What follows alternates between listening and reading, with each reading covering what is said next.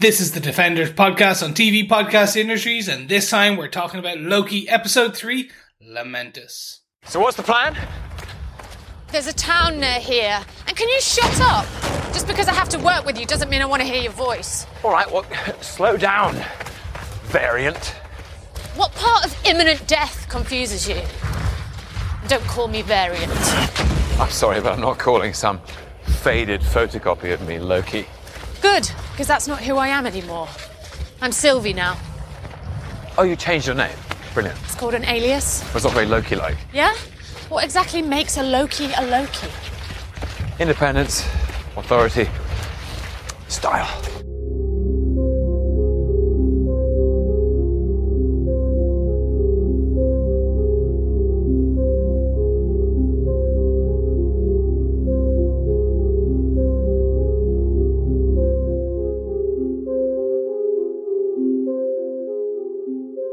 Welcome back, fellow Defenders. It is I, Chris, and you are listening to the Defenders podcast on TV Podcast Industries. This time we are talking about episode 3 of season 1 of Loki, Lamentis. I am joined by my illustrious co-host, gentlemen.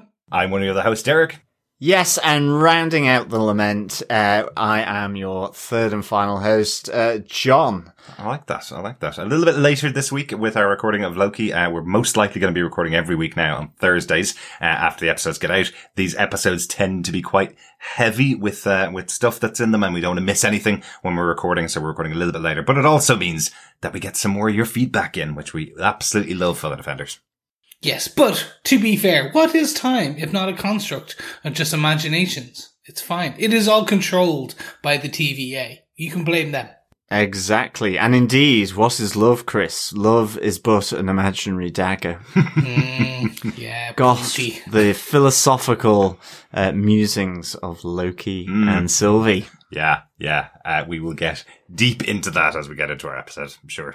Yes, but let's not bury the discussion too far. If you are not following us, make sure you head on over to tvpodcastindustries.com, where you can follow us on any good or evil podcast catcher, Asgardian or what's the Midgard? There you go. Asgardian or Midgard based podcast catchers. We're on all the places. You can find us there. But when you're over at tvpodcastindustries.com, you can also leave us a voicemail, or you can send us your feedback or voicemails to feedback@tvpodcastindustries.com. Don't forget, we're on all the socials, the Facebooks, the Instagrams, the Twitters, but over on Facebook.com/groups/TV Podcast Industries, we also have our beautiful group where you can come in, talk to like-minded fellow defenders about all the fun and games that is Loki. Give us your thoughts, give us your theories, because you know what? I have a lot of theories. We have hit the halfway point, and I think I know where it's going, but do you? What's your theory? My theory is I have no idea where they're going to be going from here, because they have no way of going anywhere from here, but we'll see. Yes. There we are. But gentlemen, let's get into it. Derek, do you want to tell us who gave us what this episode? Absolutely. Once again, from head writer Michael Waldron and lead director Kate Herron, who directs every episode of the season. This episode was written by another upcoming head writer. Bisha K. Ali is a British screenwriter. She's worked on Sex Education in the past with other writers from this show. She's also credited as a story editor on this season, and has been tapped as the creator and head writer for the upcoming Miss Marvel TV show on Disney Plus, which we'll see, I think, towards the end of this year. It's already completed, so I think it's at the end of this year. It's just marked as late 2021 at the moment. No announced date yet, but really cool to see a writer for one of the shows moving on to become the lead writer on the next show, effectively. And it looks good. Yeah. It looks very good, because I've seen a couple of comic accurate costumes, but also there's some funny, that kind of paparazzi style shots we get from on set sometimes. There's one of her running, and it's the lead actress is doing her in Biggin, kind of using her powers, and without CGI, and just a paparazzi guy, it looks a bit weird. I know it's going to look amazing in the end, but it's just this one person going, yeah, and throwing out her hand.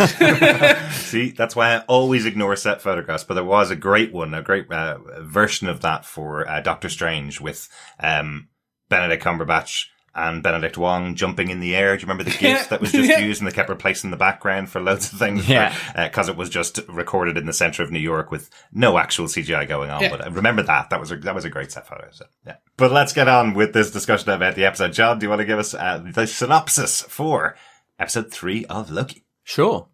After interrogating Hunter C-20 for information on the Timekeepers, the Variant arrives at the Time Variance Authority headquarters to complete her mission, closely followed by Loki. He proposes a team-up, but the Variant refuses. When Judge Renslayer confronts them, Loki uses a TemPad to take them both out of the perilous situation, but into an apocalyptic situation on Lamentus 1. With the TemPad out of power, they are stuck on Lamentus 1, which is due to be destroyed by a dying moon. With meteors falling and gravity quakes becoming more frequent, they need to charge the TemPad to escape the apocalypse. As they try to find a power source for the pad, the Variant tells Loki she goes by the alias of Sylvie, and she's been running from the TVA her whole life. She also reveals later that the Minutemen are all variants, stolen from their time and made to work for the Time Variance Authority. After a run-in with a lady and her big blaster, Loki and Sylvie sneak their way onto a train reserved only for the wealthy to get to the planet's evacuation vessel, the Ark. This is the only power source powerful enough to charge the TemPad. During their journey, Loki gets drunk and is thrown from the train, closely followed by Sylvie, but the TemPad is broken in the fall. Their only hope now is to hijack the Ark that is shipping survivors from the planet to escape the apocalypse. Loki and Sylvie fight their way to the planetary escape vehicle but are unable to make it through the crowd in time. Their only option is to watch on as the Ark is cut in half by a falling meteorite as the moon begins its final descent towards planet Lamentus 1. It is a massive cliffhanger moment for this episode, really, isn't it? How are they getting off the planet? What's going to go on? What's happening here? They exhaust every option at the end of the episode. And if I think I'm right here, this is the shortest episode of the season. I think it counted at about 35 minutes from opening credits to closing credits. So that's almost like the level of WandaVision. Like we're pretty short on this episode, but it's a very compact story. In this episode, they're pretty much telling you we're getting from this point to this point, and they do that and the episode ends, basically. Yeah, it is, but it is a little weird. I have to say, I was kind of slightly surprised, dare I say it. Mm-hmm. I mean, just because it is only 6 episodes long. Yeah. I guess it's the moment where, they're in the TVA, the two of them. So, the escape there from, Judge Renslayer, that's kind of not what I was expecting. I thought this was all going to be within the TVA, after we'd seen where she had, teleported to ultimately in this episode. So it did feel like, that big, zig, as Chris would say, when I definitely thought they were just going to be zagging in the TVA building. Right. So let's discuss all of those zigs and zags. Mm-hmm. So let's jump into it. Our top 5 variants for this. Kicking off with variant number 1. The variant itself, interrogates Hunter C-20. Let's kick off at the beginning, gents. Yeah. Like, we open in a margarita-filled bar. Yum. Oh. Yes. I'm not drunk, I'm just full. Yeah, lots of drinking in this episode once again. Yeah. Well, we should have done Whiskey Watch, but now it would have been Tequila Watch. Yeah. But we wake up with Hunter C-20, and we see Hunter C-20 in this bar with what we knew as the variant at that point. Yeah, a little flashback to what we saw in last week's episode. We saw Hunter C-20 waking up with the team arriving and telling them that she's revealed this information about where the Timekeepers are. And now we see the flip side of that, this variant who's probing in her brain and pretending to be her best friend, effectively. Yeah. She thinks she's her best friend, thinks she can tell her anything. And it plays out, I think it plays out really well. It plays out like you're seeing the variant. We'll talk about her real name later on, obviously. But you're seeing the variant in a previous time. You think it's the real person and they're having just a conversation together. Well, at least I did. That this is just a flashback to who she was before she got captured by the TVA, effectively, is the way I was thinking. And then suddenly it's the weirdly proposed question after what seemed like a really normal girls' night out, basically. And then it's just that weird question of how many people guard the timekeepers, and you're going, oh, okay, this is just all in our mind. Yeah, exactly. I definitely thought it was a flashback, because it wasn't until that point I was like, that's the variant. I didn't, because of obviously not cloaked up and doesn't have the horns on, the mini horns. Or one horn. Broken horn. Yeah. It was, I was thinking, who is this? And I was just saying, it is a flashback. And so, yeah, that was really good with the kind of then the slow, ominous music coming in and it kind of time jumping. I did like the whole explanation around the brain freeze as well. I thought that was quite cool, dare I say it. Did anybody Google it? Did anybody find out whether that's a real explanation of brain freeze? No, it is not. It is close, but is not the cigar. For brain freeze, it's to do with the pain receptors and synapses with the temperature in your mouth changing, right? And causing the neural network, the synapse, the nerve endings between your mouth and your brain, kind of basically being overloaded. Right. It's weird. You saying neural network, like obviously we have a neural network, but I associate it so much with like Terminator or something like that. I was going, and data from Star Trek data always mentioned the neural network. And so it was just like, oh my goodness. I meant nervous system, if that's a better way. Right, but we do have fellow defenders who are doctors who can probably give us the actual the technical term, and then we'll just read it out as a part of our feedback for next episode. I don't need to use my usual disclaimer. We are not doctors here. Yes, well, one of us is a doctor here. Sorry, but not the medical variety. Doctor. Not the medical variety. So don't ask me to sort of prevent a heart attack on a plane. Otherwise, I am in deep trouble. Other than my basic first aid. I have to call out the Sophia, who plays the variant, and Sasha, who plays Hunter C20. Mm-hmm. Loved them in this. As you said, it was that girls' night out, and it's one of these reasons these two actors are fast becoming, I should say, like some of my favorite actors in kind of our nerd space, right, if you will. They really are. And that's one thing Marvel is great at doing. We have to remember Tom Hiddleston was a nobody, along with Chris Hemsworth. Like they got flack for when they announced these two lead actors for their Thor film, and everyone's like, who? And I think this is one of the things like Marvel is well known, in my opinion now, is now well known for getting these. You kind of go, I don't think this is going to work. Who are these people? Why not get some more well-known actors? And then like, oh no, this is perfect. Like the embodiment of what we see across these, just in this even opening flashback is fantastic. Yeah, they do a nice blend, don't they, of kind of experience and new actors, I think. But it's every single one, right back to Robert Downey Jr., who was, we'll say, down on his luck in his career at the time that he was cast in Iron Man. Chris Evans.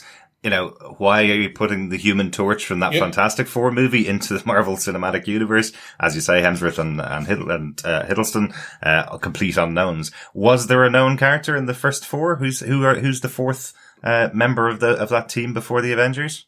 Ed Norton, who was Incredible Hulk and then was recast. There's no other one really nobody else that was known coming into these shows as a great actor, really. But they're great at choosing character actors that can play these roles. Absolutely. I always feel that,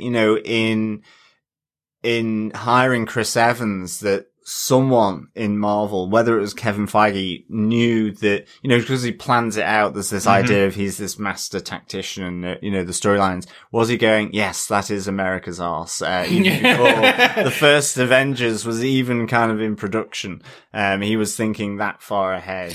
20 or was he just films hypnotized by it? I guess. He's like, you literally got this big kind of whiteboard that goes around the spans of a room, and it's just like the story of America's ass. 20 films later. That's it. Absolutely. That's how I know the Avengers series. Yes, the story of America's ass. I want to quickly discuss the hallowed halls of the Timekeepers, because very quickly we see the Variant escape to the TVA headquarters. We see that very fun moment where she attempts to use magic. Oop! Magic doesn't work. Yep. She then incinerates one of the Timekeepers. Yeah. She's a good fighter as well. Very good. Well, and surprisingly, we'll talk about it later, but mirrors the same moves Tom Hiddleston does when he's fighting as Loki. Okay.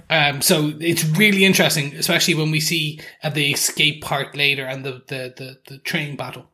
They actually do the exact same moves, but with just like basically different heights and kind of frames doing it.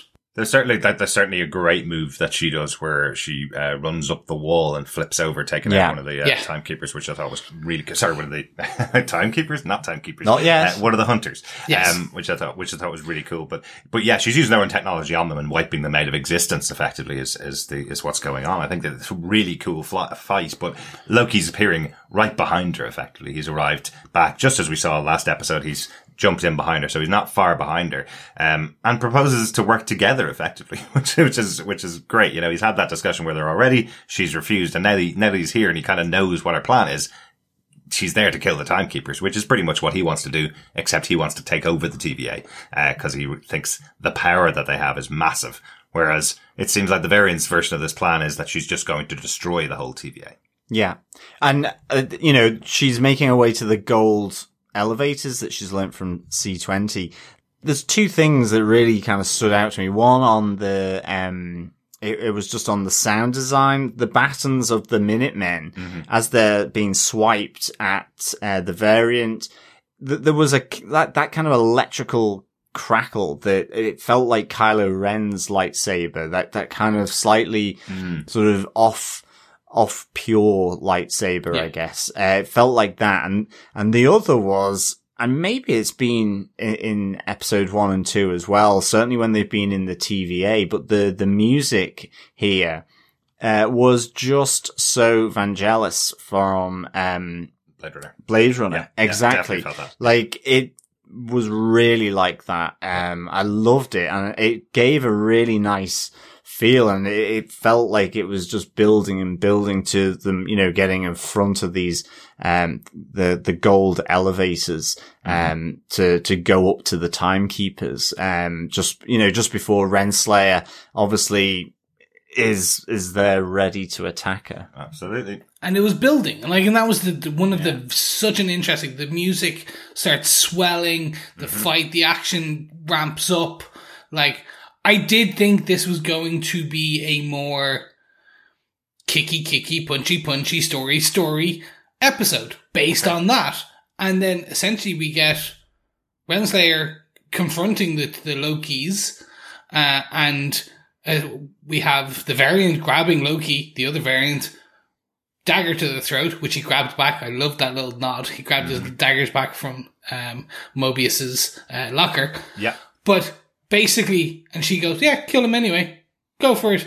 And then it's essentially, all right, everything through the door. Story, episode, everything goes through that door, and we essentially land on a new planet. Exactly. One of the things I do love about these scenes here is neither of these Lokis actually matter to the Hunters. They're not looking to keep them. They're not looking to put them on trial. They're now just looking to wipe them out, basically. Yeah. So, like you see, Judge Renslayer is, as you say, arriving there with two of the Hunters just to kill them both, effectively, to take them out. And that's the deal here. They're not going to be interrogated again or captured again. They're just going to be killed. So, it makes me wonder what will happen after this when they do find their way back to the TVA, or if they do find their way back to the TVA. I presume it's not going to be on good terms. I presume the whole army of the TVA is hunting the two of them now. Yes. But you're right, Chris. Onto Variant 2. They're on a new planet. We're off to the planet Lamentus 1. And I had a question at this quick moment here for you guys. So which one are you going with? It might depend on age here, but which one are you going with? Is the rest of the episode a Doctor Who episode, or is it a Rick and Morty episode? Doctor Who. Very much this felt for me Doctor Who. Johners? Okay. Oh, definitely. Doctor Who all the way. In particular that it's a mining, planet. Just because I think in order to give that space age feel without huge amounts of special effects, at least certainly in the early days, then they would frequently go to the Welsh slate mines to film this. This was definitely reminiscent of Doctor Who, with the use of mining to help with the more kind of, I mean, now I guess with the budget, now they go to Iceland, don't they? With all the black volcanic beaches and stuff. Yeah. But back in the day, back in the 60s and the 70s, where I guess even the bins weren't getting collected, then, it was straight down to the Welsh, slate mine. Yeah. And a bit of colour on the lens. So, yeah. And then you're sorted. You're on another planet. Absolutely. And once again, the reason why it partly felt a bit like, a Rick and Morty episode to me is because it's about these two characters arriving on a planet that's destined for destruction, and they're trying to save themselves, not the planet or the people on it. They're trying to save themselves and get out of there and use every trick in their book to get them out of this place. And they're both massively intelligent, just like Rick as well. So the question I have was, who's the Doctor and who's the companion? Ooh, controversial. Well, yeah. It would feel like, I would say the variant, or Sylvie, as we'll begin to call her, because this is where we find out her name. I would say she'd probably be a bit more Doctor-like because she's been here before and she knows what this place is. She's the one dispensing the information, and Loki's using his tactics to help, I suppose, which feels a bit more companion-like, even though he's the central character of the show. But true. I would be in agreement there. So Lamentis 1. From the comic books, looked accurate to the comic books. It was in Infinity Annihilation arcs. Right. I don't think we're going to get the kind of Nova and the Nova Corps and the Negabands and kind of Quasar and all that, because that's from the comic books in terms of where. But it very much comic accurate. Looked purple in this. So yeah, it was good.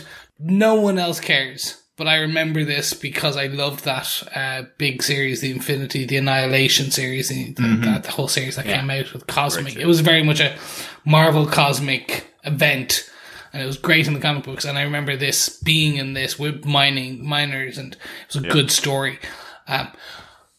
But they chose this obviously just because they needed a place to a Armageddon event.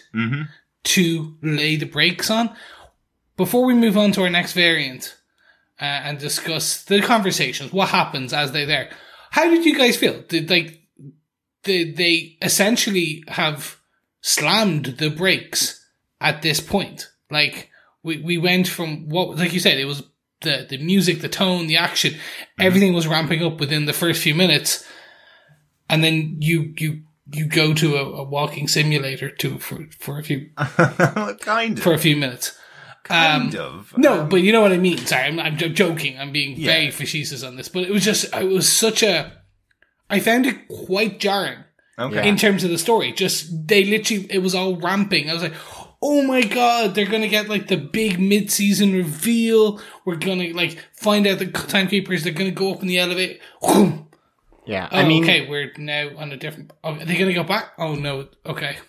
Yeah, I felt a bit the same, to be honest. I mean, basically, sort of kind of taking notes on it. I just did shame they left the TVA because, but I mean, this works for them to get to know one another outside of a manically paced situation, which you could have had with them sort of in the TVA fighting off a load of Minutemen. But nonetheless, you could still have, they're very chatty, these Lokis. So you could have had, to some extent, the exchange of information, not some of the more, sort of personal ones, like the one around their mothers, which I thought was really nice, but, on the train. But I think, like, it felt like it took it out, of it. And it's just more because, and I don't normally say this really, but mainly because it is only 6 episodes long. And I think, as you say, it was a bit like them applying the brakes. And I thought, well, that's interesting. You know, obviously it works for the scripts that they have, so fine. I guess the thing for me that it will pay off is because it's such a cliffhanger, and I think this is possibly where it kind of, how it will be seen, you know, is because it's such a cliffhanger. What happens next? And I know that sounds really tropey, me saying it, but at the moment, I've got this really awful suspicion that given the potentially two things, but one of them is that literally Mobius turns up to get them because they've managed to track them, in some way. And I feel they could have kept it really nicely in the TVA sort of. Yeah. Yeah, my own feelings on it, I don't think this pushed the brakes on it. I think you would have had a very exciting, action-filled episode in the TVA, but you've spent 2 episodes wondering who the figure in a hood is. They meet, and this is a really good way, from a writing standpoint, this is a really good way of putting your main 2 characters with 0 distractions other than the impending apocalypse to be able to sit down and actually talk to each other and give reasons for it. You know, the traveling on the train, well, they can't do anything other than talk to each other effectively. So it gives great moment for the 2 of them to realize who each other is and find out more about each other. And I think yes, there are 6 episodes, but if this character of Sylvie is going to be there for the rest of it and become a member of the MCU effectively, you need to have some time with her alone and find out more about her. And I think you do find out some in the episode. Whether it works or not, I'll talk about in my defend later on, as an episode as a whole. But I think the decision to not have an action-packed episode and have an episode where the 2 of them sit down and talk and make some kind of friendship or some kind of relationship between the 2 of them, I think was the right impetus. Yeah, but I think as well, you could have the friendship forged in battle at the TVA. Even in Die Hard, there was always the quiet moment as he was hiding away under a desk or something. It worked for me. Yeah. I think just it was like, oh, okay. They're going in a different direction, and the timekeeper thing is going to maybe be closer to the end or something. I thought we were going to just get that sooner, which I felt was really different. And so I was like, oh, okay. But certainly, they needed to get to know one another for sure. I think. So let's speak about the getting to know. Let's speak about the moment on the planet. Move on to our variant number 3, which is essentially the best we can say is the train journey, the before, and let's include the conversation to the train, and let's include the train itself. Absolutely. What did you think of this time spent, the character development? Boys, what did you think? Well, just before that, I definitely loved the lady with the big blaster. I love the fact that they needed to find this energy source, to charge up the TemPad. Firstly, I like the variant, was taking a neon sign, and to trick Loki into handing it, back to her after he had hidden it through his enchantments. But then realizing that it needed a much significantly bigger energy source. And so there's this lady with the huge blaster, which you were thinking, okay, this can be used. And I thought that's why they were possibly going in there. But I loved this with the interchange with the variant being blasted off by kicking through the door and taking the direct approach, and then Loki coming in with his diplomacy, and then just the lady saying, Patrice would never have said something that nice to me in the last 30 years, and effectively landing in the same place as his namesake variant. So I thought this was really, really nice. And of course, even then the big gun, because that was a massive gun. I felt like Arnold Schwarzenegger should have been sort of handling it rather or at least Rocket Raccoon. Yeah, rather than a lady in a kind of a rocking chair. But then the fact that isn't even enough, and they actually need the power of an entire spaceship, is like, okay then. Okay. So, but it makes the reason it's their reason for getting to the train. Yeah. It's the reason they need to sort of make it there, as well as the fact that, this planet, they're on a ticking clock. It is 12 hours till boom time, Boom, we will get to. But before we do, we get a name for the variant. We get a conversation. Don't call her Loki. Don't Nope. call her the variant. I thought this was interesting because there's obviously been loads of speculation about who this character is. People had seen the name of the character pop up in the credits. About 2 weeks ago, it was the Spanish credits for the character that were up there saying Sylvie. So they made the jump to the conclusion that it's a character called the Enchantress from the comics. We hear a conversation with Loki where he continually says to her, "Teach me the enchantment." So indicating that it's an enchantress, but it's interesting in the conversation, the way that she describes herself. She says, "I'm no longer Loki. Yeah. I've chosen a new name for myself. My name is Sylvie." She has that conversation with Loki saying, what does make a Loki to him? So defining that she's a very different person, but is still a Loki. Started at the same point, it seems. Started, potentially on the ice giant planet, born there. Maybe she wasn't adopted by, Odin. Maybe she didn't know her. Well, she says she didn't know her mother. So we don't know her full backstory. There's loads of other bits that need to be filled in, but it seems like her point, I think from what she's saying, her point where she changed from this sacred timeline of the TVA seems to have been way, way earlier in her life. She says that she's been chased her entire life by the TVA, and this plan that she has is years in the planning. Did it change, 4 or 5 years? I think it's, 4 or 5 years old, I think, when Odin finds Lofi's and takes him back to Asgard. So is that the point where it changed? And because she diverged from the timeline there, she's always been chased from that point onwards? Is that what that moment is? We'll probably hear more about that to see when it was that she split off. But I think that's what we get from the interaction. She's a massively different character because she wasn't brought up the same way as Loki, and that made her not part of the sacred timeline, I guess. She was told she was adopted from the early age. Yes. And she did. Freya was there, but Freya didn't teach her magic. So that's when she did say. She said she hardly remembered her mother at all. Yeah, Yeah. It's like a faded photograph. Yeah. She had no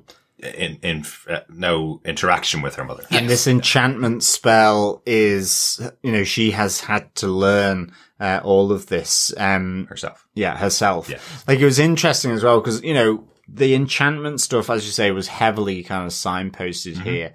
But it was even just when she was saying that, the stronger willed people, she needs to kind of really sort of put them into a situation like she had to do with C20. And give that memory of their past and keep them sort of, in that memory and inhabit the memory physically.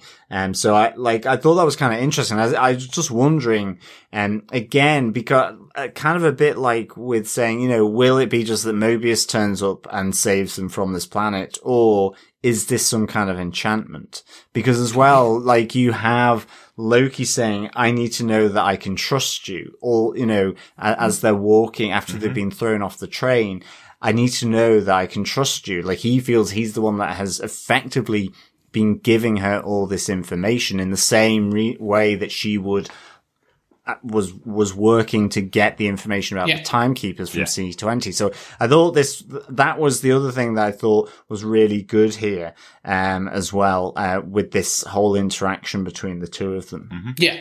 I love they are differentiating, Sylvie and Loki, because it does allow you to create, theoretically, Sylvie now can be her own thing in the MCU. It means she is not bound to essentially be sidelined by the end of this series to a degree. She can now become her own thing and become a character throughout. And you're right, they said the leak on the credits 2 weeks ago kind of started signposting that the use of the term enchantment. It does lead you to believe, oh, this is essentially the Enchantress from the comic books, and she wears some green. Oh, so does Loki. Oh, and then it was Lady Loki, which is also in the comic books. It seems they've kind of created a amalgamation of these two to create a name, the enchantment parts, and then a female Loki. But again, I like this because it does allow Sylvie to go beyond, because you could not have two Lokis. It would just, not saying that people couldn't handle it, but like, that's like literally having two main Thors within the MCU. Thor 1, Thor 2.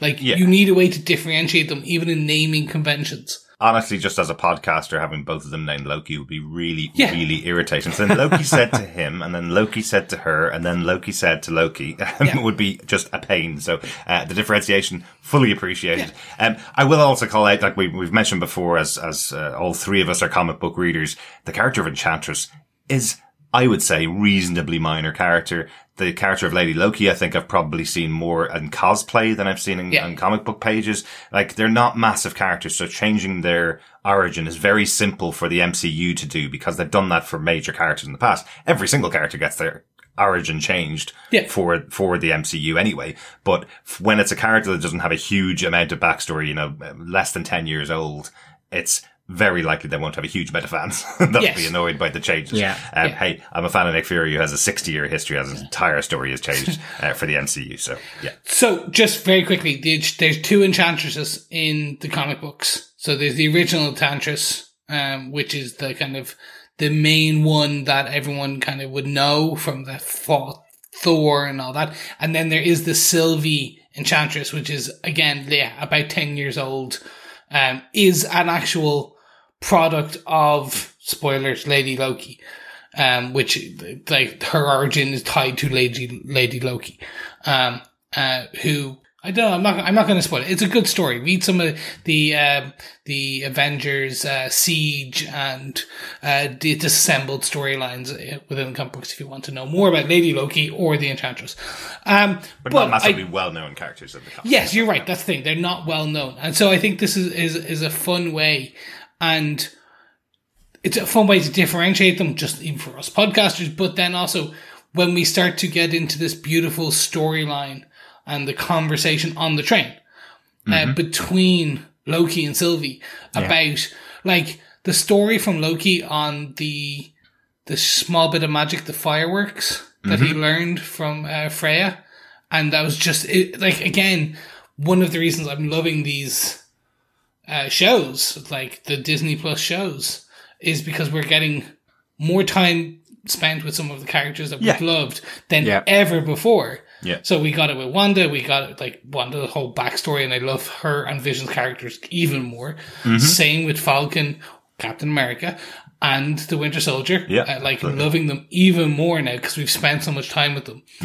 This is the same with Loki. Like, this small bit of backstory even further kind of cements the part from episode 1 where he sees Freya die. Like, and the tear, like, because he now knows that his future was to get his mother killed by accident, but also now we know even further, we knew that she was the one who taught him magic, she was the one who always kind of his protector, quote unquote, kind of thing. It was he was the good son, and no matter what happened. Yeah, you got the feeling right the way back from the original Thor movie that Freya was on the side of Loki and Odin was on the side of Thor. Very much so. Thor had his moment with Freya that we saw in Endgame, and now you're seeing that there was a good connection between Loki and Freya the whole time. I do feel, in what came across for me in this episode and how Tom Hiddleston's been playing the character of Loki since that first episode, he feels a bit heartbroken. He feels different character than we've seen. Remember, this is the character from the Avengers, and that time in the Avengers he was very cocky. Even though he didn't win the fight, he was still slagging off the Avengers. He was still attacking the Avengers verbally, to the point that they stuck the face mask on him to stop him speaking. Now that he's found out his future, and now that he's found out that his whole life didn't have the glorious purpose, I do think Hiddleston's playing it quite well. This character that's a bit broken. He's a bit different than we've seen in the other movies after the Avengers, I suppose. It's even I do really like that about the character. It's even like how he he downplays Sylvie's glorious purpose because, well, I would never have done that. It's kind of like everything, seems to be at odds with what he, thinks of himself, but also knowing how things played out for him ultimately to his death. So I thought that was really good. And I think, that the conversation between these two on the train, it was really, I loved this interaction between the two of them. I thought it was just so good, even just, and a scoop for our fellow defenders, that, Derek does share something with, Loki in that he also hates to travel backwards on a train. That's true. Yes. Whereas I love it because it's like being able to go backwards. But then she has, I need to have my back to the door so that I can see the entrance, and he's like, I love that he calls it out, going, there's doors in every direction here. You're just trying to annoy me, basically. But a part of the broken part of Loki, that we're seeing here is also him turning to alcohol. We see that moment when he gets offered champagne. He takes 2 glasses of it, and then, she takes a rest. Sylvie takes a rest, and he goes for even more drinks and more drinks. And then it cuts to him living his true Asgardian life, let's say, where he's singing his Asgardian song. The only English words we have for it is when she sings come home, being repeated over and over again, but he's getting everybody else on the train all whipped up into this enjoyable, it sounds more like a lament to me, for the Asgardian side of it, but then the bit that everybody can join in with sounds pretty raucous and pub-like. But it does sound like a lament, the actual tune of his Asgardian piece, but there's no translation for it. Definitely, and I think Loki himself, as you were saying, he's lamenting everything about his life, and he's also ironically on a planet that shares the same kind of derivative. Well, absolutely. We are on Lamentus 1. This is the first lament of the Loki opera, I guess. I do love there is another callback to Thor as well. You may have noticed it where he grabs his glass and smashes on the ground, which is very like Thor from the original Thor, where he gets a cup of coffee and does the same thing. But he's a true Asgardian. That's definitely the thing here that we see. Of course, the only true way. It's the same with the Greek plate smashing. It has to be done. It's just when in Rome, or it's the same with any Irish man and 2 or 3 pints of Guinness, to be honest, Chris. But that drunkenness leads to them being discovered, and a ruckus ensues. Mm-hmm. And I love this. This was quite a fun. Even a drunken Loki still fights very well. Yeah. Kinda. Hey, he basically Sparta kicked a guy through a window. Yeah, I loved it. He did, but his initial moment at the beginning of that is he's trying to use his magic, and he magics up the fireworks again. So he's drunk, and I think that's what's happening in this scene. That's why he doesn't win. That's why he gets knocked out the window. That's a real punk way to go out for Loki. I think he's just not at his best because he's full of alcohol. The other thing as well, importantly, on the conversations as well, before they get thrown out of the train and things go from bad to worse with the TemPad. Yeah. But, is that, the script here does, take on board, and it gets explicitly said about Loki being bi. Mm-hmm. So, I think that's really important that that's called out.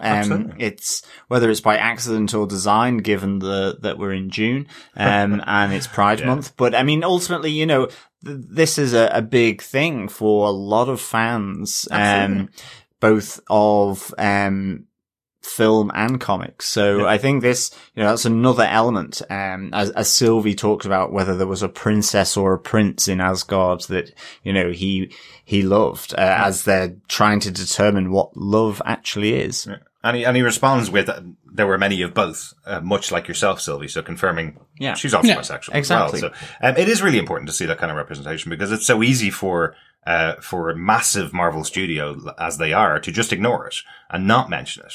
The character himself in the comic books has had moments, where he's classed as a bisexual. He's attracted to both sexes in the comics and has had moments with both.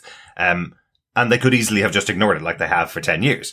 I think it's important to have a major character that you've already identified as bisexual in the comic books, at least refer to it in one conversation over the course of those 10 years. It's much more important that we'll see the lesbian characters and gay characters that are upcoming in their movies, like Eternals and in Marvels, coming up and showing that on screen the way that they've shown straight characters like Tony Stark in the past. That's really important, but I'm really glad that it's here in the episode, in a very natural conversation. Yeah, well, seeing that the main openly confirmed gay character in the MCU so far, like the literally only one that's openly there is one of the Russo brothers in Endgame. Exactly, yeah. So to date, I should say that, is the only one that has been actively, openly portrayed. Yeah, and that character didn't even give a name. No, he just went on a date. Exactly. And then hopefully was going on another date. I completely agree. As someone with no skin on this game, aside from you lovely gentlemen, representation is fantastic no matter who, what, where, when, how. And it seems that happy coincidence, or I think the timing wise was probably happy coincidence. I don't think they're going to aim to have that moment come out in June. But I think the important thing, be it what was discussed and brought up in Falcon and the Winter Soldier, Captain America and the Winter Soldier, regarding race and all that type of, and then this, where in episode 1, where it was announced his gender was fluid within an episode 1. That even the main Loki variant that we are well used to, his gender is fluid. It was on episode 1 on the rap sheet from the TVA. Yeah, but in a different way. That was screenshotted and put out there. Nobody mentioned it on screen. It's really important to me as a gay man when characters are called out as being a member of the LGBTQ plus community on TV shows, that it's done naturally, because you don't want it shoved in there. You don't want it forced in there. And in these conversations, it's in there. The character of Loki from Norse mythology is gender fluid. He can transfer to being male or female. So at least they have had that in the MCU. This is the character of Norse mythology turned into a comic book. So at least they've had that. But here, having it as part of a conversation, I think it's really important that it's called out in the right way and isn't forced on screen for everybody to see it. In other words, it's a conversation between two people and it doesn't really matter going forward. That's just who he is. And I think that's really important. No, and I think, look, it was so well done and it was so well implemented within the writing and the narrative. I didn't even I didn't even notice it, but I was like, oh yeah, that makes sense. Yeah, right, we're moving on. They move out of the train. Yeah. And just call out a note from Kate Herron, the director of this episode, and one of the showrunners effectively for the show. Just she made a note of this directly after the episode aired. She said from the moment she joined Loki Official, it was important for her and her goal to acknowledge that Loki was bisexual. It is part of who he is and who I am too. And I know it's a small step, but I'm happy. And my heart is so full to say that now it's canon in the MCU that Loki is bisexual. So I thought it was really positive that she called it out that way after the episode had aired, and just made sure that she was saying she wouldn't have been on board the project if they were ignoring it from now on, kind of thing. So I think that's important. No, excellent stuff. Love is love. Love who you want to love. Absolutely. But yes, we get the battle. Both of them kicked off the train. Loki thrown out the window, missing his opportunity to take out all of the guards. So effectively this is all caused by him getting drunk. Yeah. And the guards, noticing, that he obviously isn't someone that's expecting to go to his death. He obviously isn't some rich guy. He's already taken off the uniform that was his cover, getting on board and spotted pretty quickly. But it was a fun moment when he just disappears out the window and Sylvie has to jump out the window after him. Yeah, I like her little scream as well, that makes her feel better with just the little flash of green. I thought that was quite nice. When they have their fight. After they meet up with each other again. Like, you idiot. And just the sort of, controlled scream of, sort of just pure frustration, and that she's got this talking Loki. And he smashed the tempad after falling out of the train. Yeah. But with that, on to Variant 4, because they now need to get to the Ark. Yes. Not for its power source anymore, but effectively to hijack it so they can at least attempt to get off this planet that is about to go, I was going to say apocalyptic, I guess. Apocalyptic. Apocalyptic, yes. Not apoplectic. No, I can't say it. Anyway, look, I'm not drunk. I'm full. I'll just say that again. So, yeah, I mean, they have to sort of go there. So they head on their way, to try and hijack then this Ark, which is taking primarily, you kind of figure, from some of the scenes, with the Blue Brigade as they're getting onto the train and with the crowd assembled there, that it's just the wealthy that are really getting shipped off Lamentis 1. Yes, I wasn't sure whether that was just the train, because at the location where the Ark is, there's so many people there all trying to push on board and get on board the train. I think get on board the Ark, sorry, but it felt like definitely the train taking people to the Ark was only taking rich people at this stage. I guess they made it. I guess they made it because Loki and Sylvie would have walked there, whereas the train would have gotten there quite a bit of time ahead of that. Yeah. Now, there was a little bit of time and space issues for me here, because they seem quite a long way away. And you could hear, but at the same time, you could hear the speakers, I guess, but it looked quite a long way, and it was 10 minutes until takeoff for the Ark.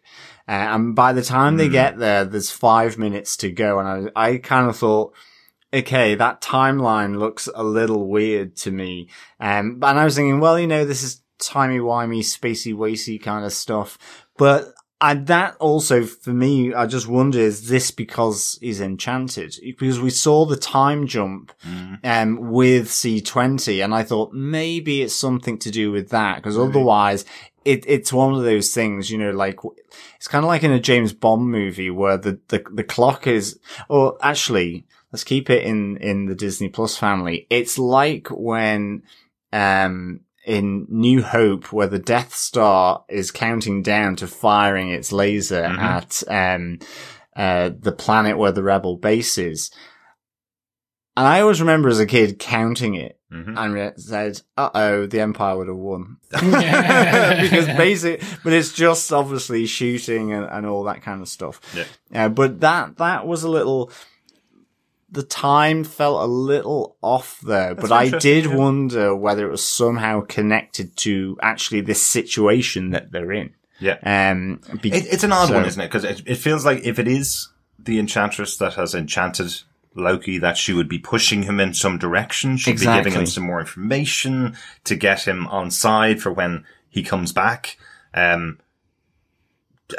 After being enchanted, if that's the situation, it feels like she's been so standoffish and not giving him any information to encourage him to join her fight or whatever it is that she would want him to do. So that does seem like a weird one, but you're right, that moment when they hear 10 minutes to go and they're there within 5 minutes, that feels like, okay, well, maybe they use their powers to jump from one place to the other, maybe, which they could have done after falling out of the train, and they wouldn't have had to walk that far. There is that reference from Loki as well in the walk. Why don't you enchant me? And then you can walk it, and I can fall asleep. Inside the body. So it'd be a great call out if that's actually what she'd done anyway. The other interesting one, quickly, it did make me chuckle, was right at the start, just after you see Sylvie having enchanted C20, and you've got the banks of CCTV cameras.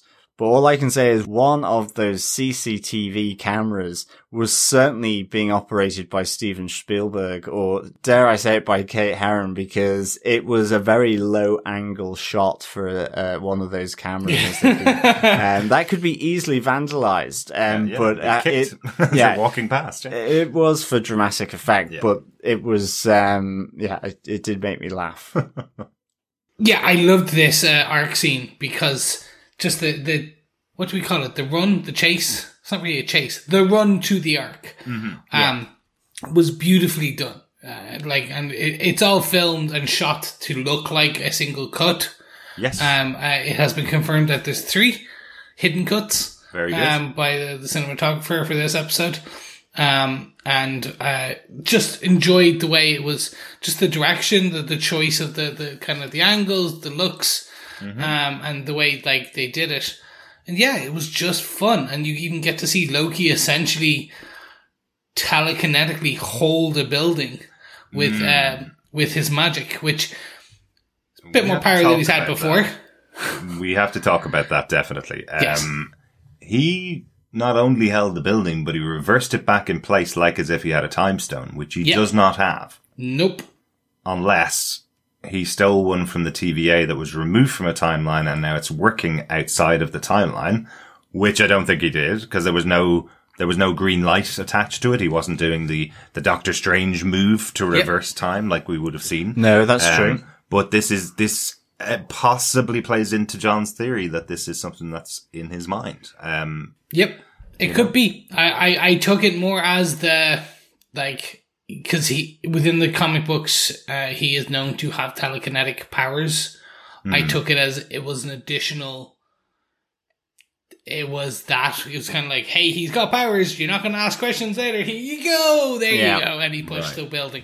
And it's interesting. There's a lot of discussion between the two of them about what in the TVA and outside of the TVA about the powers and the types of powers that they've had. You've had that between Loki and Mobius. You've seen very powerful objects reduced to nothing more than paperweights. And then, this discussion about, because Sylvie in this is very much, you're a magician, and that's what she's calling him. Not a god. It's parlotrix. No, not a god of mischief or anything like that. Yeah. It's that you're a magician. And they're constantly sort of, trying to just probe about their powers. So yeah, this was really it seemed unexpected to me that he reversed this. And maybe it is something to do with the paperweights. Yeah, but see, the problem with the paperweights, it has to be within that universe. With the many, he would have to have picked up, like a time stone from that drawer. Yeah. With the possibility that the Lamentus One universe, it works in that universe. Yeah. Yeah. Not one of the other multiple multiverses that they've got. Like that one for me, I took this as they needed a cool set piece, theoretically, that we've seen in some of the kind of, because we had seen this run in some of the trailers and things like that. Obviously, without Sylvie there, she was digitally removed in those trailers, which is interesting. Right. That's not really interesting. I just find it cool that they can actually cut people out and still make it look cool. I think they just overpowered his power set here to make it look cool. And I'm like, all right, just. You kind of have to remember that now going forward. Do you know how many months it takes to do CGI? I don't think this is in there for no reason. I think there's going to be an explanation for it. And if it's just, it's all happening in his mind because Sylvie's in control of him, these are the things that will stick out next week when we find out that piece of information. Maybe it's that. But for me, it's not just overpowered. 10 minutes beforehand, he was beaten up by 3 ticket collectors on a train and thrown out the window. And now he's able to stop a building and reverse it back on top of itself. Like, that's a massive difference in power set within 10 minutes. Maybe it is just the figgy port happens to affect his powers much more than we expected. And now it's all worn off. So now he's able to use the full maximum of his powers to be able to reverse a building in time. But, he would need a cosmic stone to do that in the past, and now suddenly he's able to do it in a pinch. He would need a cosmic Alka-Seltzer as well if he was that full. Yeah. But it does all end with the Ark exploding and them not being able to get off the planet. So I thought it was interesting that Loki, when he arrives, he makes a kind of comment which seems more heroic than we've seen Loki in the past. He kind of arrives and looks at all the people around him and kind of says they're willing to let all these people die here. And it sounds like he's concerned for the people, which he's never really been up to this point in the movies. Never really been concerned about other people's welfare, which I just thought was interesting that he calls it out there.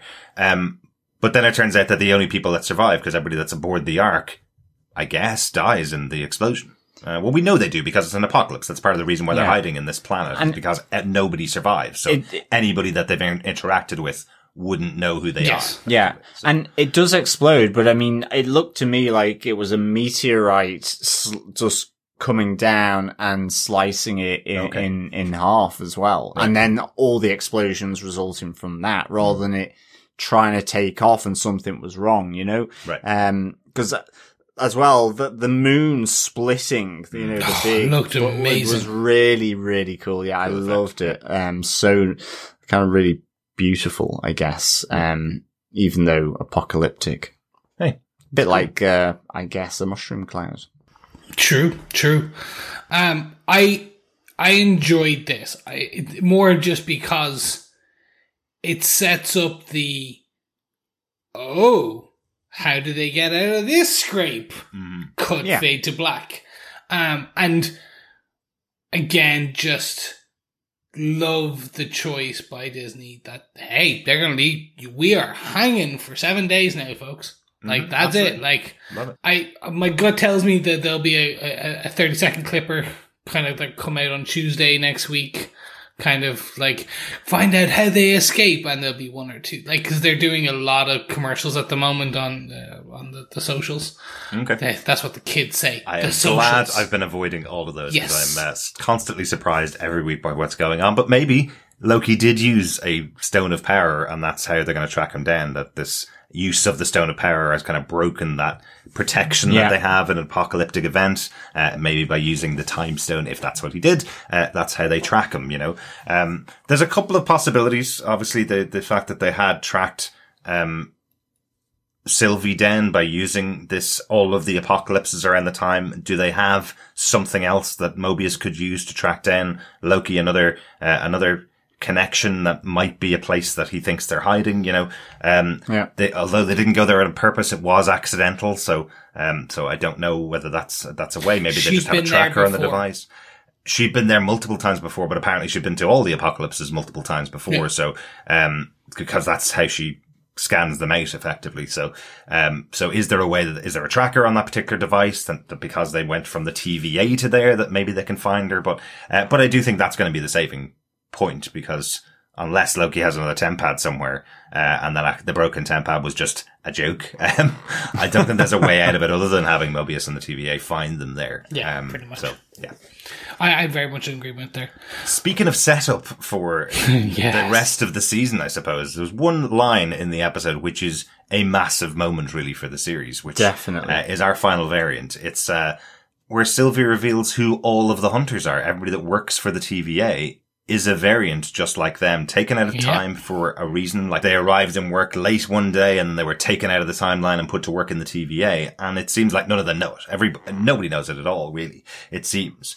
What do you guys think of this as the big reveal? Like, I suppose we saw a little bit of it with Mobius being connected to the 90s. He seems to think that the perfect time in history when form and function came together to create a jet ski in the 90s, which makes you think maybe that's where he's from originally. So he has some kind of memories in his mind that are breaking out from him. Renslayer, for example, picking up all those trinkets from all of the things that her agents are going out and doing across the timeline. Is that her connection to it? Or are there other people working for who are bringing back trinkets from their life to her potentially? But that seems like every single person, kind of like I said last week, this idea that there's some kind of slavery going on effectively. They're being brought to the TVA and made work for them. Is that what Judge Renslayer is doing? Is she wiping their mind and making them work? Would that have been what happened to Loki? Potentially, or would they have just wiped them from the timeline? Yeah, and the whole nefariousness of the timekeepers, like you have mentioned from the previous episodes about the situation seems odd. Are they preserving something, or are they trying to maintain something that maintains their own power and fate or destiny? Yeah. So it's like that's really interesting then, because it opens up quite a lot of possibilities. I guess in particular it's going to be with Mobius. So that I thought this was a nice little reveal, for sure. Yeah, and Loki seemed very concerned about the idea that they don't know this as well. Yeah. He's taken aback by the reveal itself, but he seems to have made a bit of a friend with Mobius. He's kind of made some kind of connection with the character. And he's concerned that Mobius would not know this about himself, effectively. So again, we're seeing a bit more heroic Loki, I think, from that moment. Yeah, they are very much building him up now as the self-confessed anti-hero of the Asgardian side. It's going to be great. Going forward, he will be, in the next few phases, he will be a hero. In terms of this reveal, I loved it. I will talk about what I said in the last episode when you brought this up, in that in the comic books, they're clones. Right. So they are literally made by the TVA. They are, Mobius is one of hundreds of Mobius clones. So I thought that was going to be the reveal, which is they went into another building, within the TVA, and there would be another Mobius and another clerk and like all of the same actors just playing different characters. I thought that was going to be it. Like each building had the same amount of clones, etc. So they never crossed. This is more nefarious. This and leans heavily into the theory that the TVA are bad guys, or are kind of have been subverted. Maybe the reptile gods are no longer there, and they are being controlled by different space gods, or a different person controlling, or it is them. It is all about them keeping the prime timeline, the sacred timeline, so that they come to power, or their chosen timeline that they're choosing to call the sacred timeline. Yeah, but they're taking everybody out of time and making them work for them effectively. So it's a really cool reveal. I really want to see how that plays out in the next couple of episodes. I think that's it for the overall points for the episode. Any notes for the episode? I just have the one, just really impressive, little sci-fi Easter egg in there. Two of the Lamentus guards that are talking to Loki and Sylvie are called out in the credits as Corporal Hicks and Private Hudson.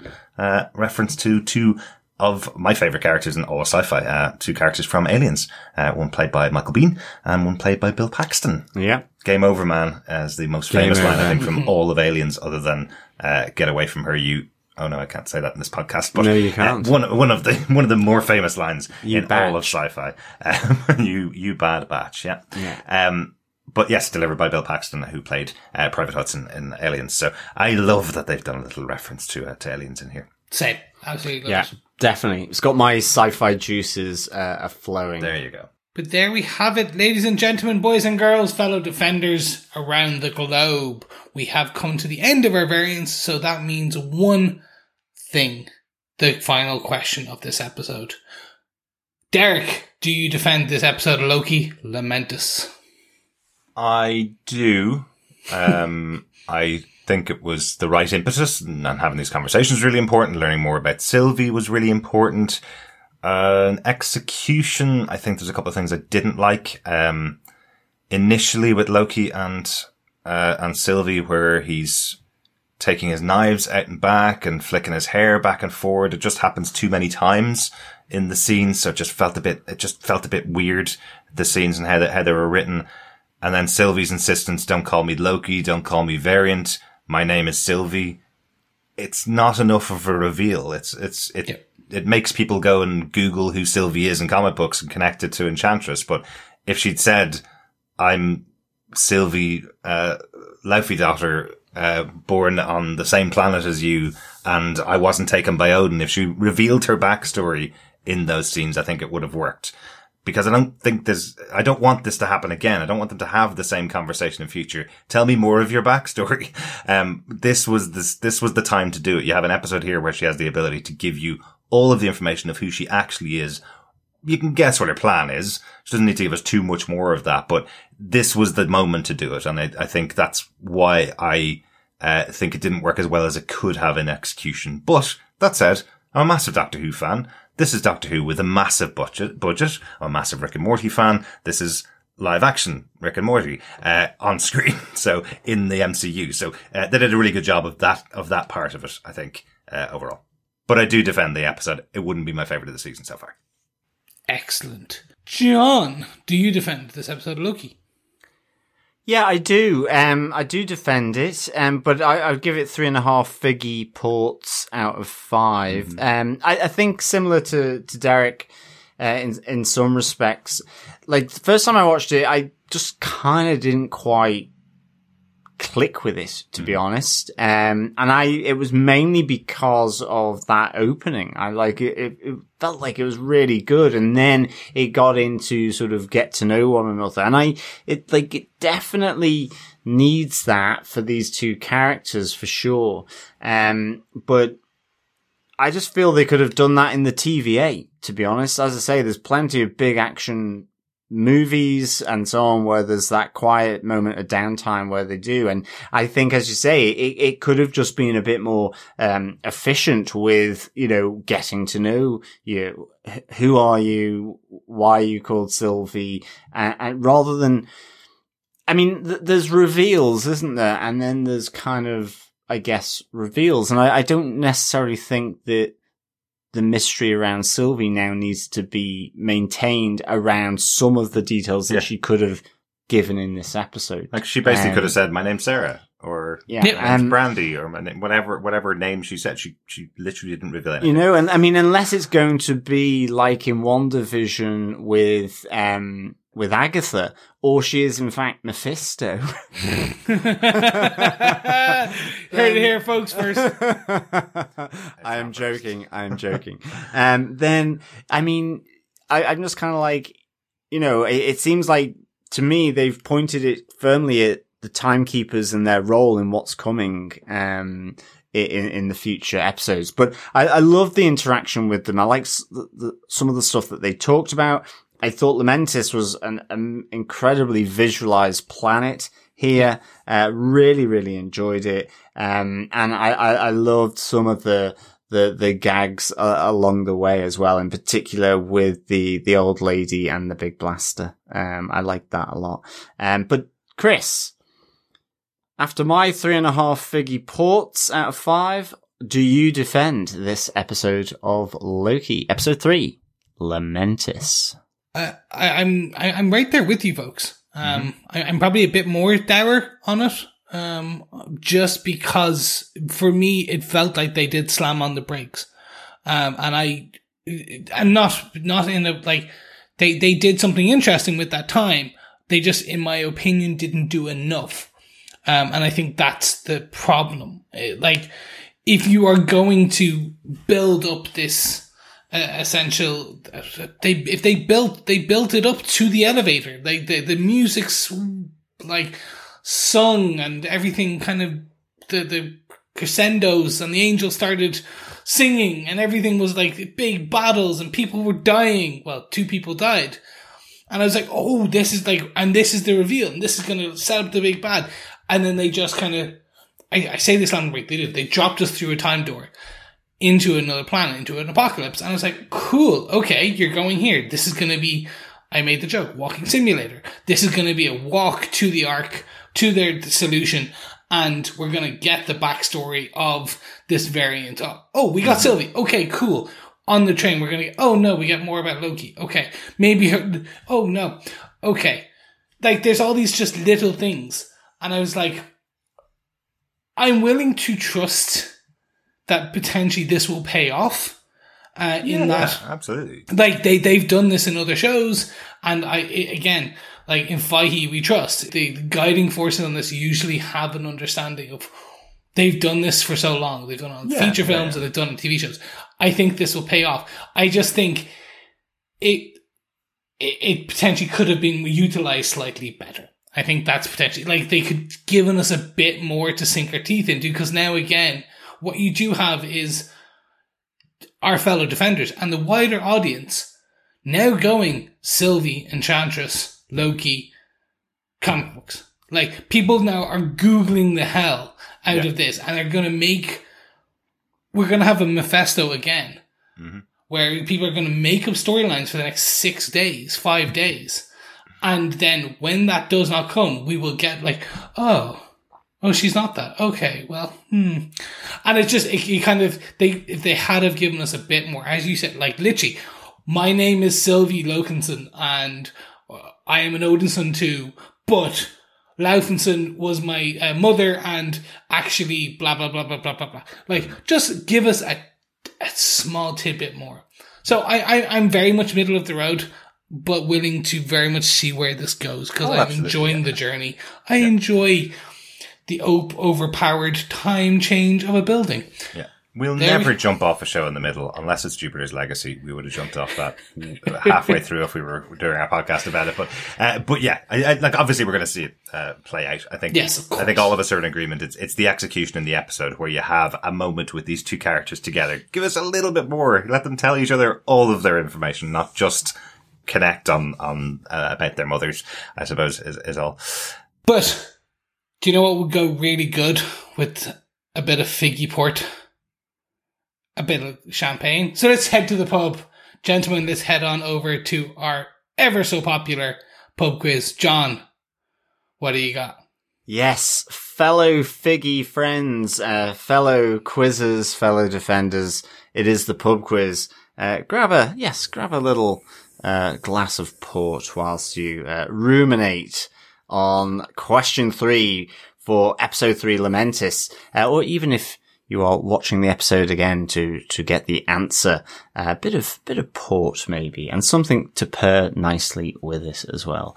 I love that Loki was going to lick that off. I know, exactly. It's so nicely with the figgy port. With a trampled train carpet. Yes. Sounds tasty, Loki. You wouldn't do that on Virgin trains, I guess. But yes, question 3. Loki and Sylvie are taking the train to the Ark, but where on Lamentis 1 is the Ark located? I can tell by your slight hesitation there you almost read out the answer again. I did.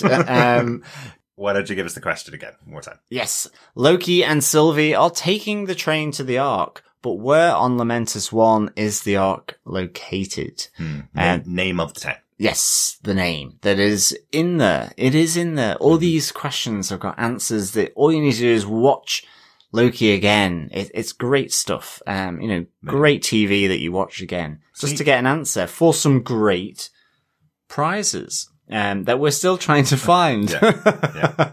There's just so much choice out there. Like Loki's been a character in the Marvel universe for 12 years now. Yeah. You know, so there are some T-shirts being released for the show at the moment. There are some Funko Pops, of course, because they come out with every single show. There's only 2 that have been revealed at the moment. One is Mobius and one's Loki, obviously. So we haven't decided whether it's just going to be Funko Pops again, as we've been doing for the other Marvel shows, or whether we'll pick up something else. But there will be great prizes. We do always give away great goodies over on TV Podcast Industries for our pub quiz. So get your answers into us to feedback@tvpodcastindustries.com. Either now, one at a time as the episodes go through, or at the end of the season, you can put together all 6 and send them into us within that week after the episodes have finally aired.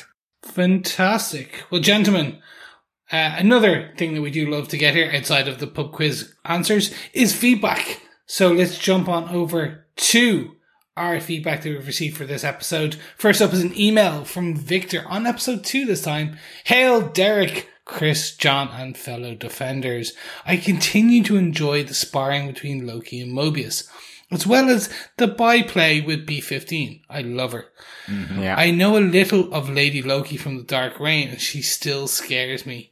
If I may ask a technical question, why does the TVA cling to rotary phones, CRTs, videotapes, and hard copies, as well as other ancient tech? It seems like some kind of clue. As always, enjoying your podcast and wonderful Defenders feedback.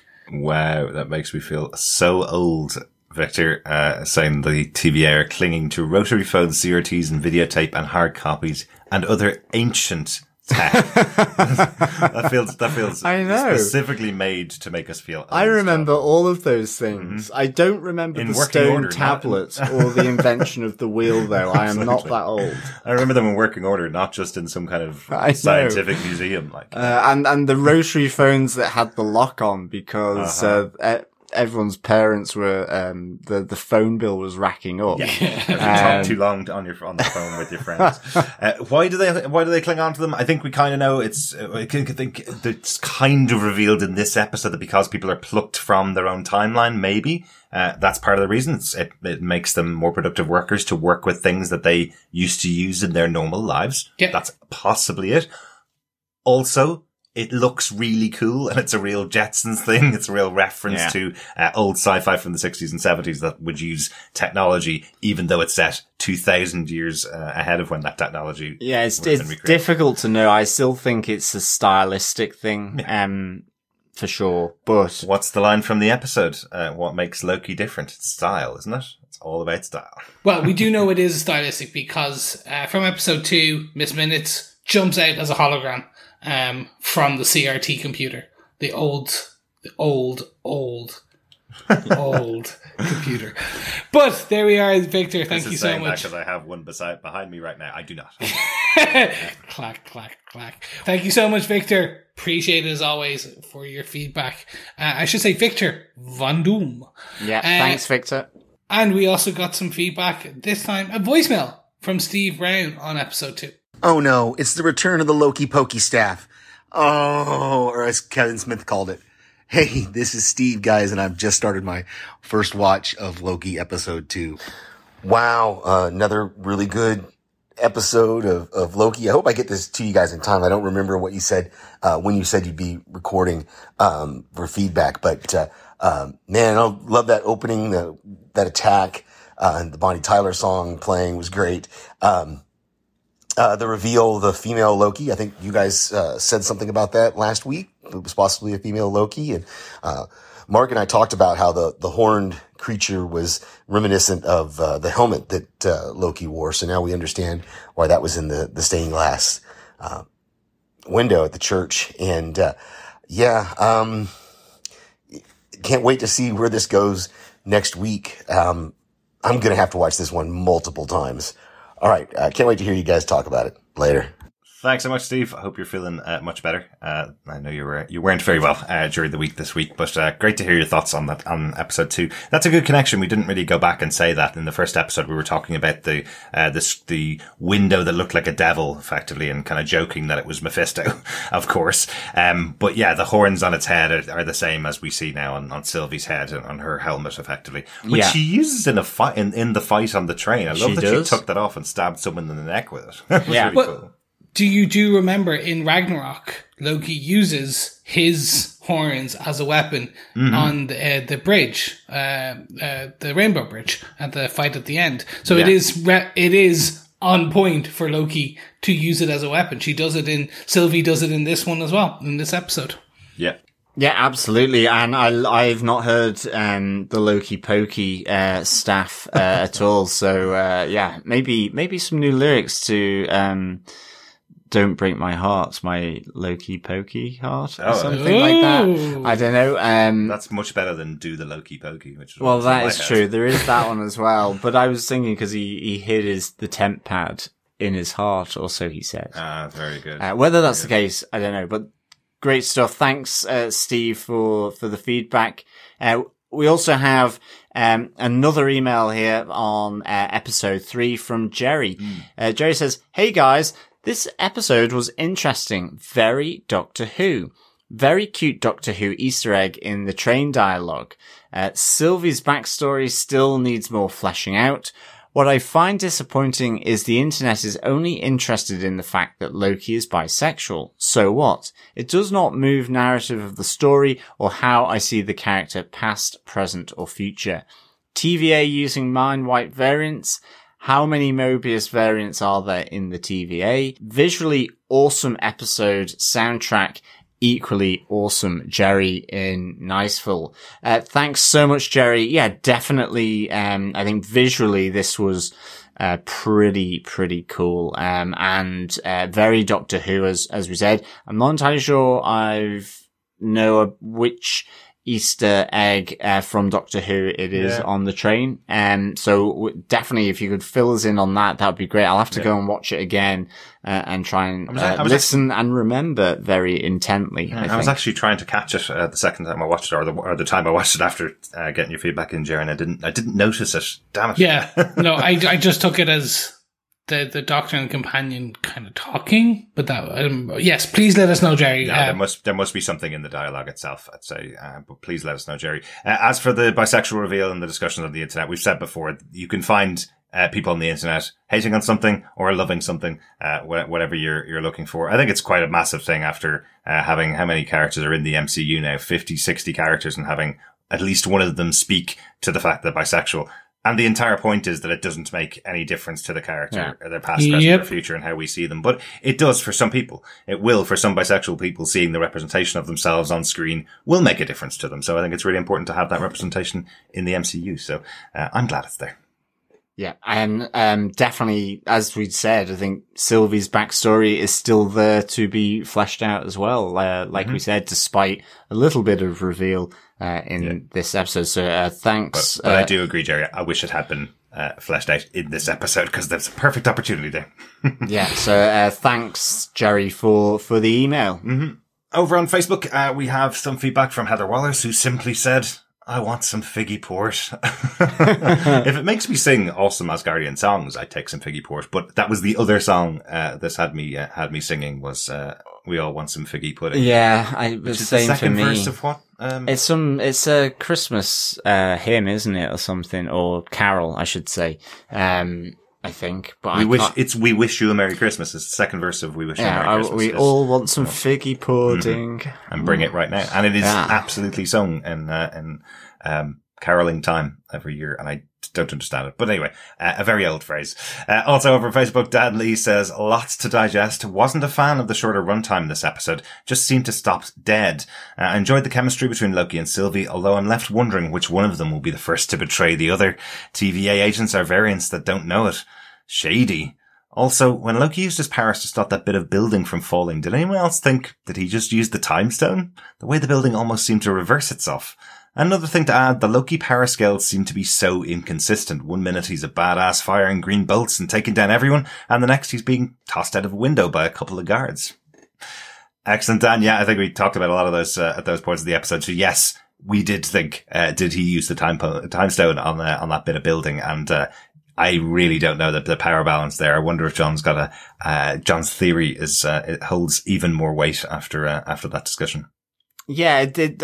Who knows? We'll just have to wait and see, because it'll be interesting, because it felt weird for Loki. It's almost like you would expect him to vanish like he did with the Tempad, and move himself, rather than he kind of did the sort of, Bruce Almighty pose where he kind of put his arms back, like he was taking off his clothes.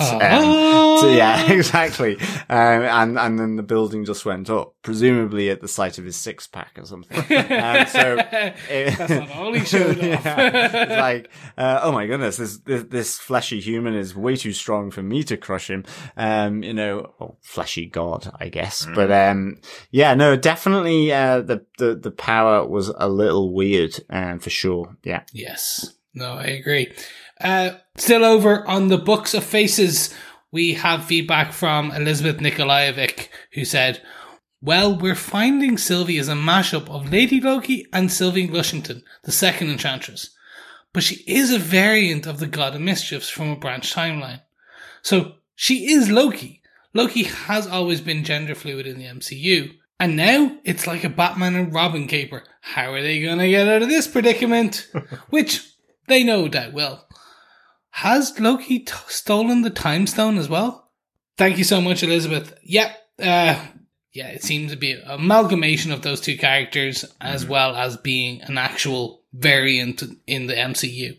So it'll be interesting to see what they do with this. Absolutely, and I guess we'll find out how they get out of this predicament. Same Loki time, Same Loki channel next week.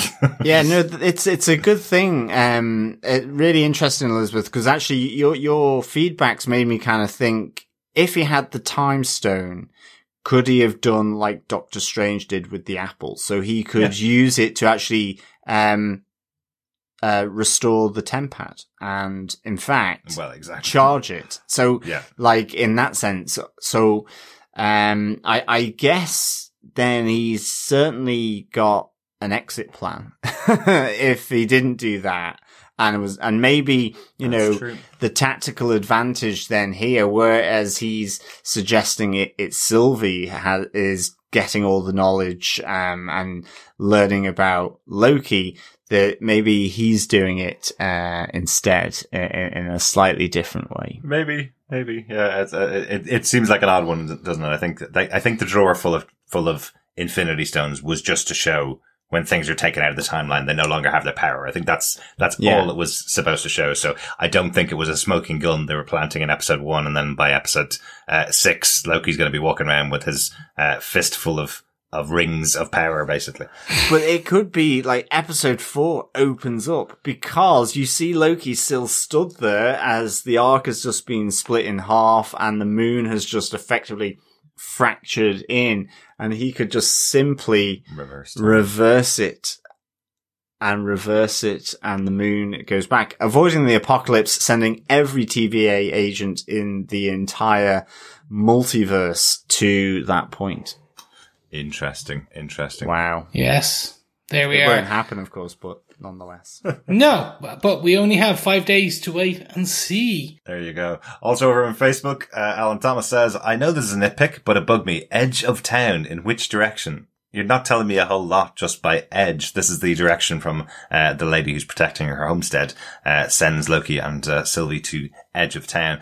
I would presume they had walked through the town to get to her, so they knew it wasn't one edge. They knew it was the edge that had the train at it. But which edge? She says where the train is. The train is at the edge of town, so I presume you're aiming towards a train station. But yeah, it's an economy of script, definitely, Alan. Greg Schwam also says, I'm sorry, did we hear the announcement ship is leaving in 10 minutes as they were still walking up to the edge of the city or town? This seemed like a really far way to walk or run in 5 minutes. I like the Loki Sylvie conversations and the train fight, but I don't know if it was my TV or what. The special effects CGI during the continuous city chase just didn't look up to Marvel standards. Maybe you guys covered it in the podcast, but what do you think the significance of the telescopic views where the corners are shaded and it looks like we are watching through a viewfinder? Interesting, Greg. Didn't see any of those scenes through the telescopic views. I probably have to watch the episode again, or else. Yeah, definitely need to see that, because that could maybe send us a screenshot, because I also didn't notice the CGI being a bit off Marvel standards in the city chase. So maybe it is your TV settings, Greg. Yeah, I hate to say that, Greg. I think, but no, send us a screenshot, because if there was telescopic view, that would lend credence to John's theory 100%, because then it'd be literally like the CCTV. Mm-hmm. Literally you pan out and that's that. Yeah, and that would be awesome, actually. I would quite like that if just subtly there had been at the corners some kind of that telescopic sort of fuzz and shade to it. Now, I haven't noticed it, but it's kind of almost like a stylistic choice of the timekeepers watching over different things or something like that. That could be kind of really just a nice little touch. I mean, it's a stylistic choice for the director and the showrunner in that sense. But certainly just kind of how they did it with WandaVision with all the stylistic choices. I mean, that was obviously more upfront, but I like that idea, but I haven't noticed it at all, Greg. No, and I have a CX LG 4K bells and whistles Dolby Surround Sound TV, and looked up to scratch to me, not gonna lie. The chase scene, it looked very nice. It was slightly darker than usual, but that was more so that the neon pops in certain elements of that scene. But there you go. Yeah. All Chris said was words and numbers there. That's all I... Yeah, no, exactly. That was a new language coming from Chris, I think. Yeah, thanks, Greg, for the feedback. Ray Pod says, a really interesting episode in that it puts the two adversaries in an apocalyptic situation, none of which gets resolved at the end. It gave it a real sense of weight to the episode that Loki and Sylvie were desperately trying to escape a doomed situation. It's interesting, we almost get an enchantress here. Comic readers will recognize Sylvie as an enchantress, but she seems to be an amalgam with Lady Loki too. Interesting to see where this goes as to how they get off this apocalyptic situation. I can only think that Loki has pulled a trick and still has a tempad up his sleeve. That absolutely, Ray, would be the simplest explanation, is that maybe he's got two of them.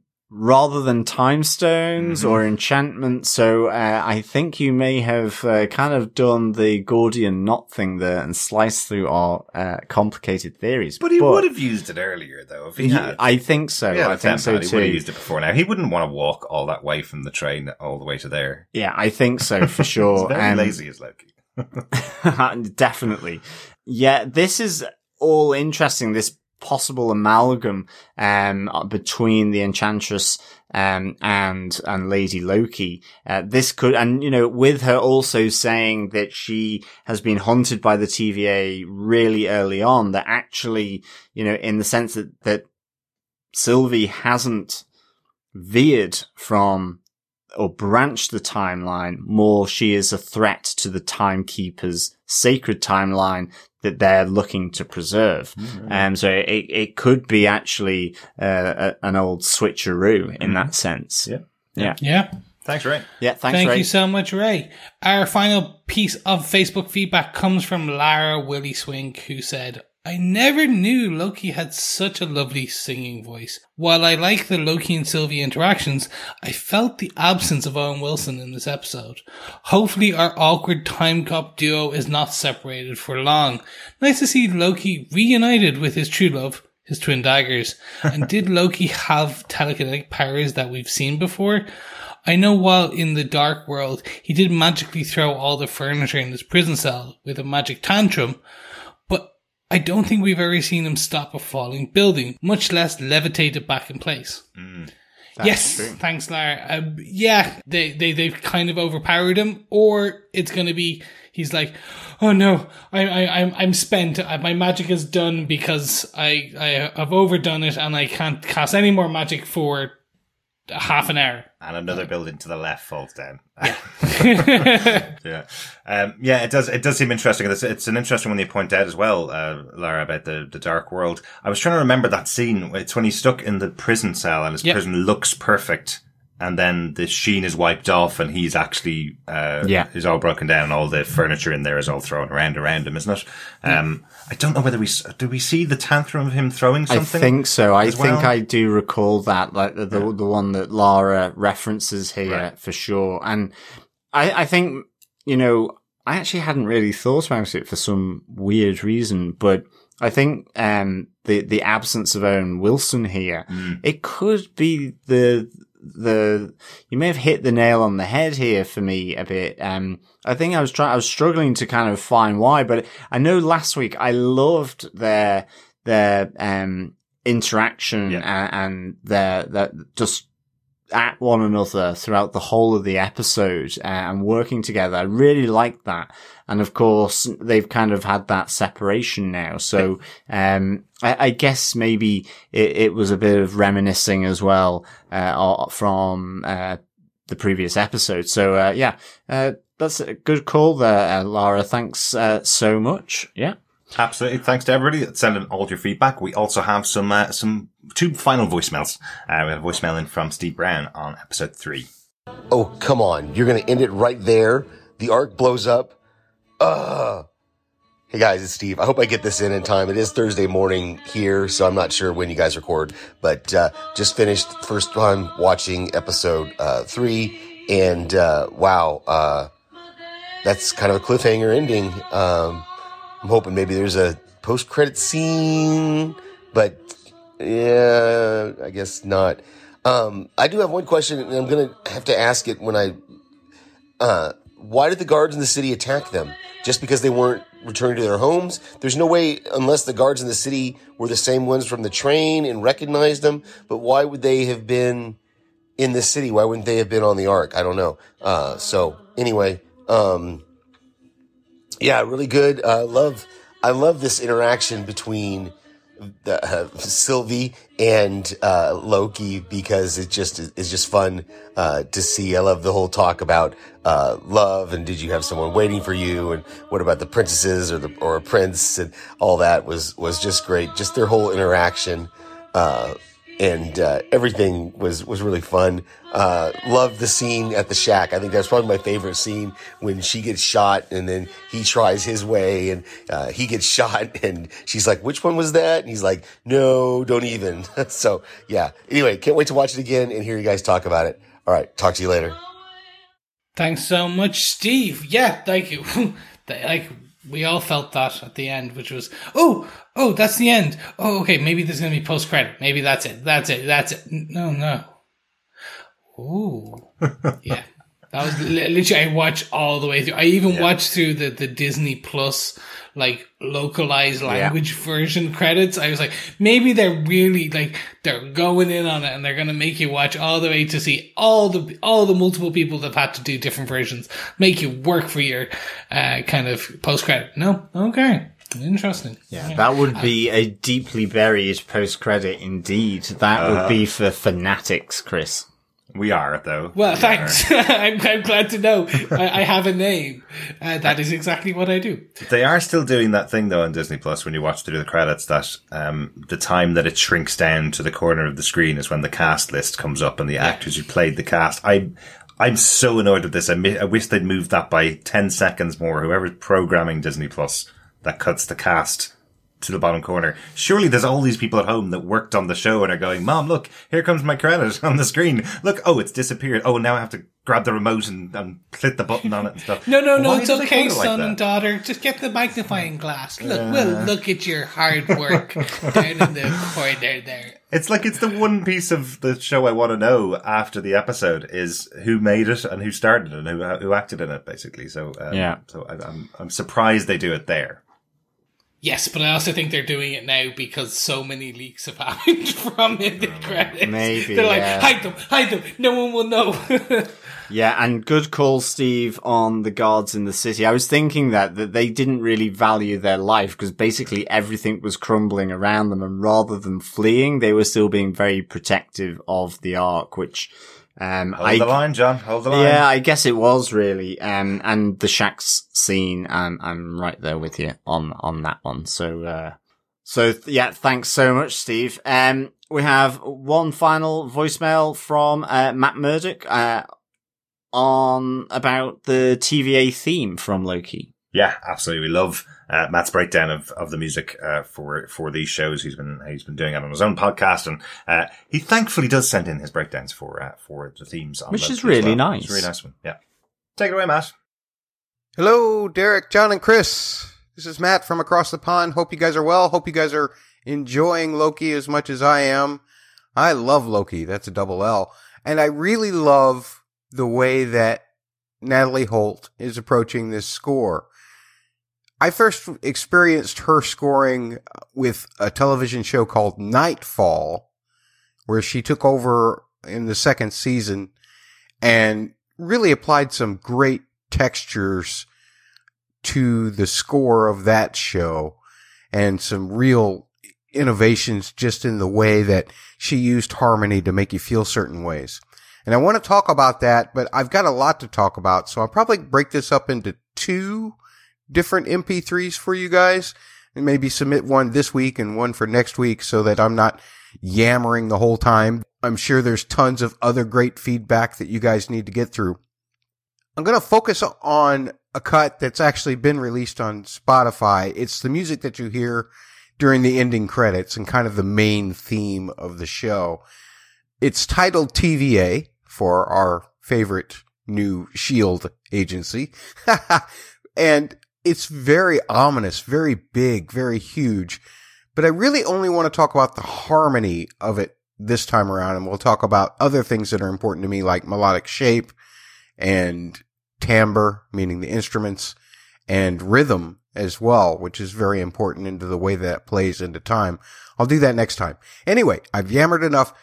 We can examine the harmony in both parts of this theme as it is played, but especially in the intro. I'm talking about this part right here.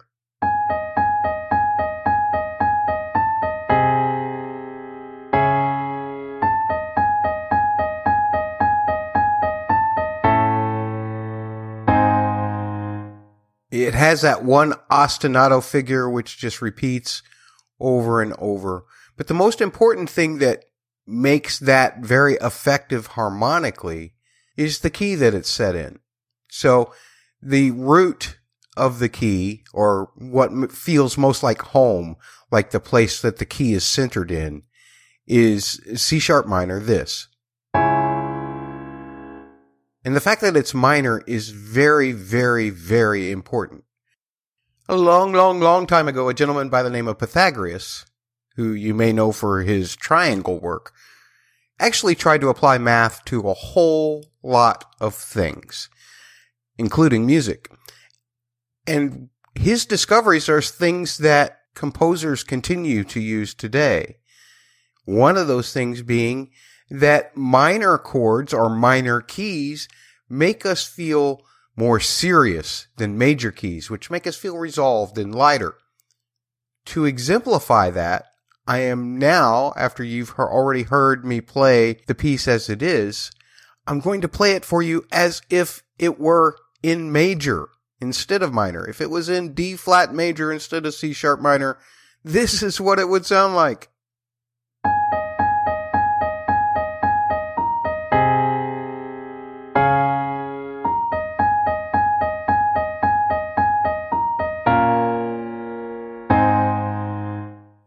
Not nearly as ominous as the other version, right? Yeah, it kind of feels a little lighter. And these are the kinds of things that Pythagoras discovered as he worked with math and music. Something else that he worked is the distance between notes is what creates those kinds of feelings of uncomfortableness with us. The interesting thing that he found was that the more symmetrical, or when the distance of the notes is closer to being exactly the same, the more uncomfortable we get. Now, you would think that symmetry would make us feel better, but it doesn't. We like asymmetry. Major chords are much less symmetrical than, say, diminished chords, which are completely symmetrical. And diminished chords often make us feel fear. And a lot of that line that we hear running in between the big chords actually also creates a tension that the chords then try to release for us. Again, if we're in this key, that ostinato line that we hear never feels like it actually gets home to that root. It never feels like it actually gets home. It feels like it wants to get home, but it doesn't ever get there. If you think of the score for any of the Halloween movies, same kind of principle. But then we also have the other part of that little figure, this one.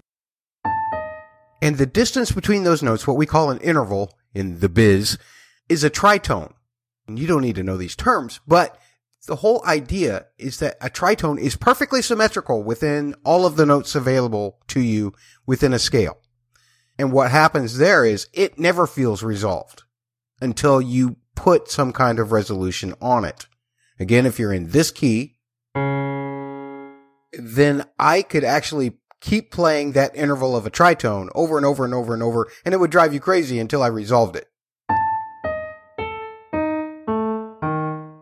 Yeah, I can't leave that like that. I gotta resolve it.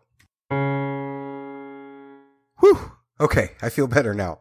My point being is that these are the kinds of conventions that have been used for a very long time, but Natalie Holt uses them very, very well for this final theme because, goodness gracious, this is a mess This whole time skewing thing. And who are these Time Lords and what all this? There's a lot of tension in the story. So she creates that tension in the music, in the main theme. My friends, I have yammered enough. Thanks to your listeners for tolerating me. Thanks to you guys for tolerating me. Hope you continue to enjoy the series. I know I will. I'll try and do a second part for your next podcast. Take care. Thank you so much, Matt. Great to hear your thoughts. Matt Murdoch there from the Double P Podcast Network. I love that you tried to drive us mad by not resolving the notes there in your in your piece. But that is really fascinating. Anybody else hear the Halloween theme now? Oh, definitely. Instantly hear the Halloween theme when you pointed it out there, Matt. That's really interesting.